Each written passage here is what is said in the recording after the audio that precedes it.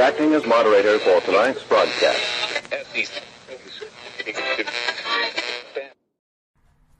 I'm your moderator, Chris Paul. Let's be reasonable.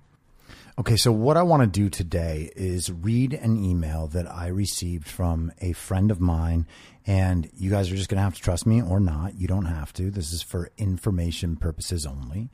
But I have friends who are extremely well connected in the world. I'm not bragging. It just happens to be true. And so you can take the information or leave it. But this is from one of the best doctors in the country.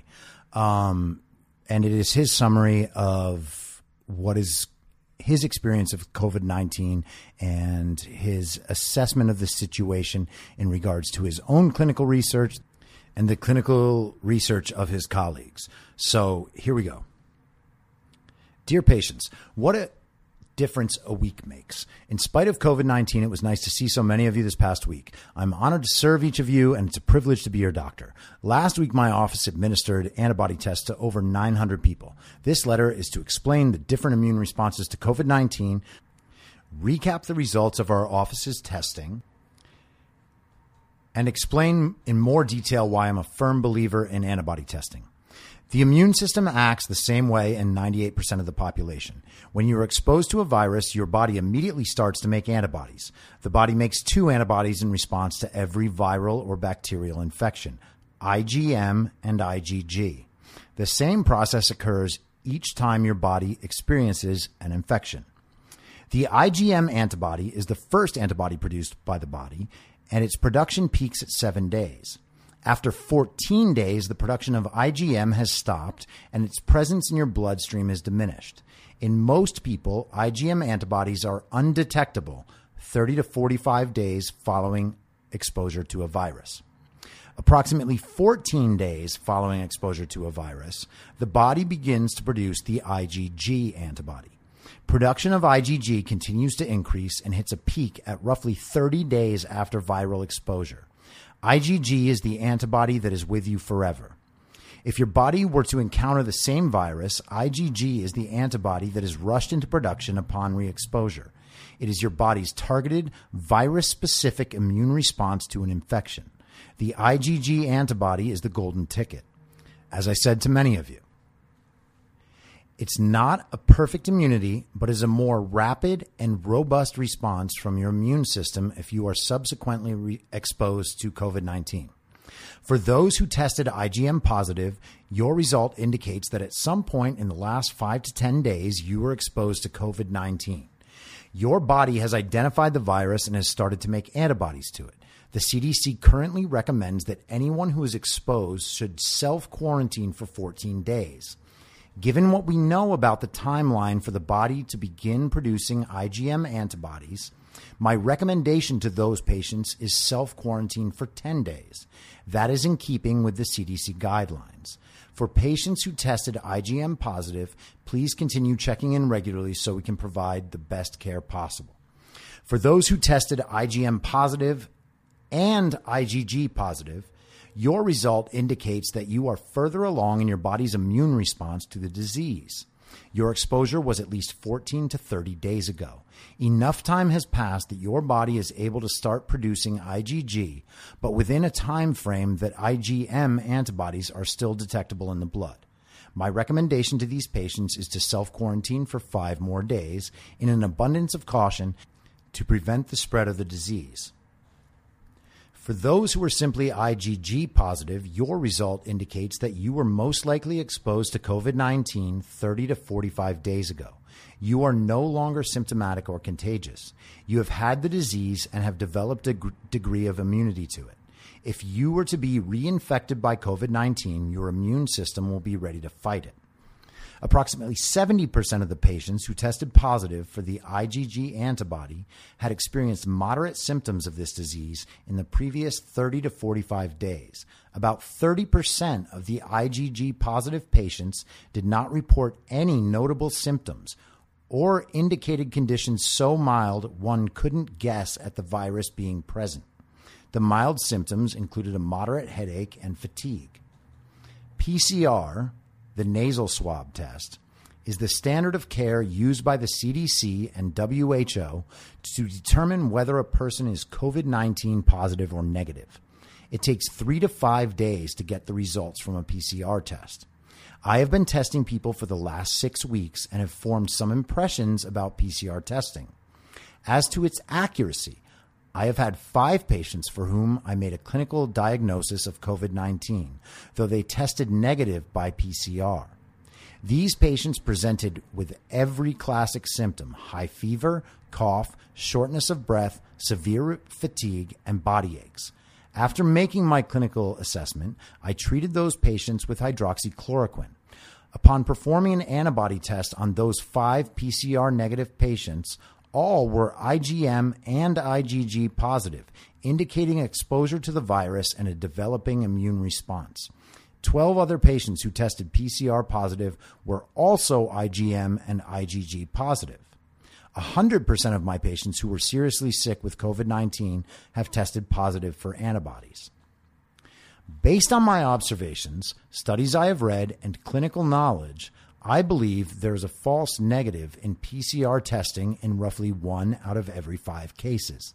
That error ratio is present even when the patient is severely sick and the virus is everywhere in their body. When the patient is only mildly sick or not displaying any symptoms of illness, the amount of virus present in their nose is so low it is unlikely to get a positive PCR result. I tested roughly 20% of my asymptomatic patients who were IgM positive. As of this morning, this is yesterday, by the way, April 29th, 2020. As of this morning, 90% of them were PCR negative, meaning no virus could be found by nasal swab. Some might conclude that means the antibody test is wrong. I wholeheartedly disagree. I believe that the patient is not sick enough to produce the virus everywhere in the body, and the nasal swab simply isn't collecting mucus that is infectious. There is some merit to the thinking that the patient isn't contagious in that scenario. If the COVID-19 virus is not present in your nasal cavity or oral cavity, then you are not discharging it everywhere. Given how many unknowns there are with this disease, I have opted to urge caution and ask that everyone who is IgM positive stay quarantined for 10 days, even if you are asymptomatic. After working with the antibody test for the past 10 days, and in light of research studies done by Stanford University and in New York and Los Angeles, I believe it to be 85% reliable. I'm attaching links to 4 articles in this email which I have found informative. I will tell you what those links are at the end of this. And now back to the email. Please read them. Given our current constraints, a perfect test is not possible. We have to work with what we have been given. Using the antibody test, I found clusters of positive results in the same family, in keeping with expectations for a contagious virus. For example, if a mother has the illness, 1 or 2 other people in the household likely have it or have had it. 1 positive test is significant, but in a family cluster, an additional positive test validates the first test, and a 3rd positive test increases the validity of the other 2 tests. COVID-19 follows a contact, respiratory droplet, secretory disease process, so one would expect it to spread within a household. So, where do we go from here? I'm in the process of procuring more tests, which will allow me to retest all of the IgM positive patients in 2 weeks. It is my hope that the vast majority of those will have converted to IgG. The best news from testing last week is that roughly 7% of those tested were IgG positive, meaning they had been exposed to COVID-19 and had done very well. That is a higher percentage than we would have expected to see. Those who are IgG positive can go back to work without fear of exposing other people to COVID-19. I retested by PCR, nasal swab, many of the IgG patient population, and all PCR tests were negative, meaning no virus was found in the nasal cavity. This patient population also has the ability to fight this virus if they are reinfected. Additionally, I've found that roughly 15% of the patients tested have the IgM antibody, indicating a current infection. The majority of the IgM positive population were experiencing mild to no symptoms, roughly 85%. The most common mild disease symptoms were headache and fatigue with some body aches. Notably, many more people in our community have had exposure to this disease than we anticipated and are still doing great. My results fall in line with the studies conducted at Stanford, USC, and New York. However, the antibody tests I administered last week were not random subjects. We tested a small, focused geographic area, and we were looking at family clusters of viral contagion, and therefore our percentages of co-infection were higher. Even with that distinction, the denominator in our equation is drastically changed, bringing the mortality ratio closer to what we see with the flu. The fact has not changed that COVID-19 has killed 59,000 people in less than 7 weeks in the United States, but it does mean that a lot more people have had this disease and survived. As of April 29th, 2020, the mortality rate in the U.S. was 5.6%. This number is reached by taking the entire known infected population, 1,038,000 at the time of his email on April 29th, and dividing by the total number of known deaths, 59,000 roughly.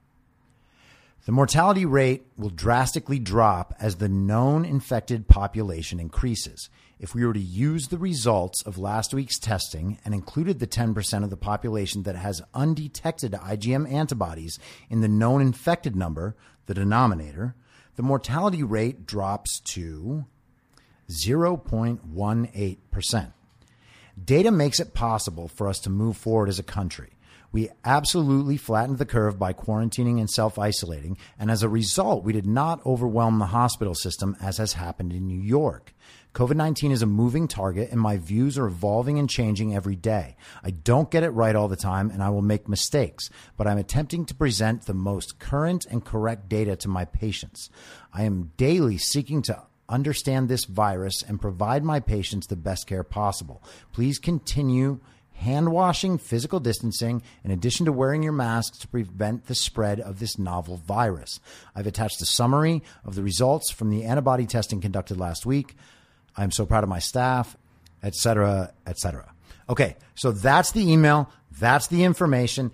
I'm not going to comment right now. Listen to it. Listen to it twice if you need to. This is reflecting real information that is coming in from around the world. Look at the Denmark study yesterday. They do believe the mortality rate is that of the flu. It's in that ballpark. This is not the same as the flu. It just happens to be a new second flu. Okay? So just imagine a second flu out there that's going to attack different people than the flu we know does. And that those people got it, okay? There is not a bigger explanation for this. It is a new virus. It is terrible that a new virus entered the world and that people have died as a consequence. But we need to start building some perspective on what this is and what it means to live with this in our society and how we are going to continue into the future. And that's all I have to say. No ads in this episode, no nothing. If you like the podcast, please go to the iTunes thing or whatever you listen to it on and rate it. If you don't like it, I mean, pff. But if you have questions, email me, cp@imyourmoderator.com, and I will answer your questions for you, and I will verify this email to the best of my ability. I think you can probably read it and understand that I myself did not write it.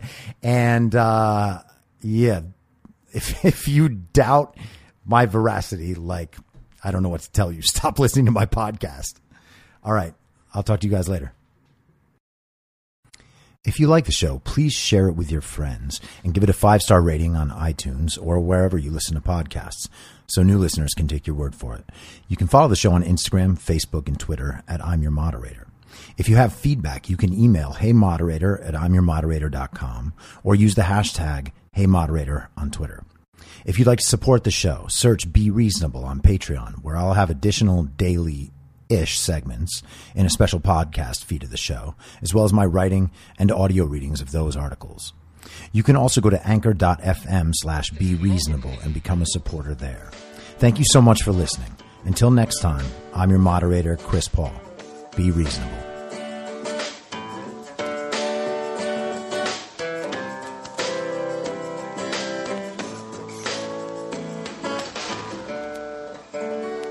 Acting as moderator for tonight's broadcast. In my mind, that's the end game. Thanks for listening. If you'd like to follow what I'm reading and thinking throughout the day, you can do that by downloading the Telegram Messenger app and going to t.me/I'm your moderator. On social media, you can follow me on Truth Social, Getter, and Gab at I'm your moderator. I also have channels on Rumble and BitChute. If you'd like to follow the writing, you can find me at imyourmoderator.substack.com. The merch site is cancelcouture.com or go direct shop.spreadshirt.com/cancel-couture. If you'd like to support the podcast financially, the best place to do that is Ko-Fi. Go to ko-fi.com/I'm your moderator. And all of these details will appear in the show notes with each episode. I'll see you soon down on the range.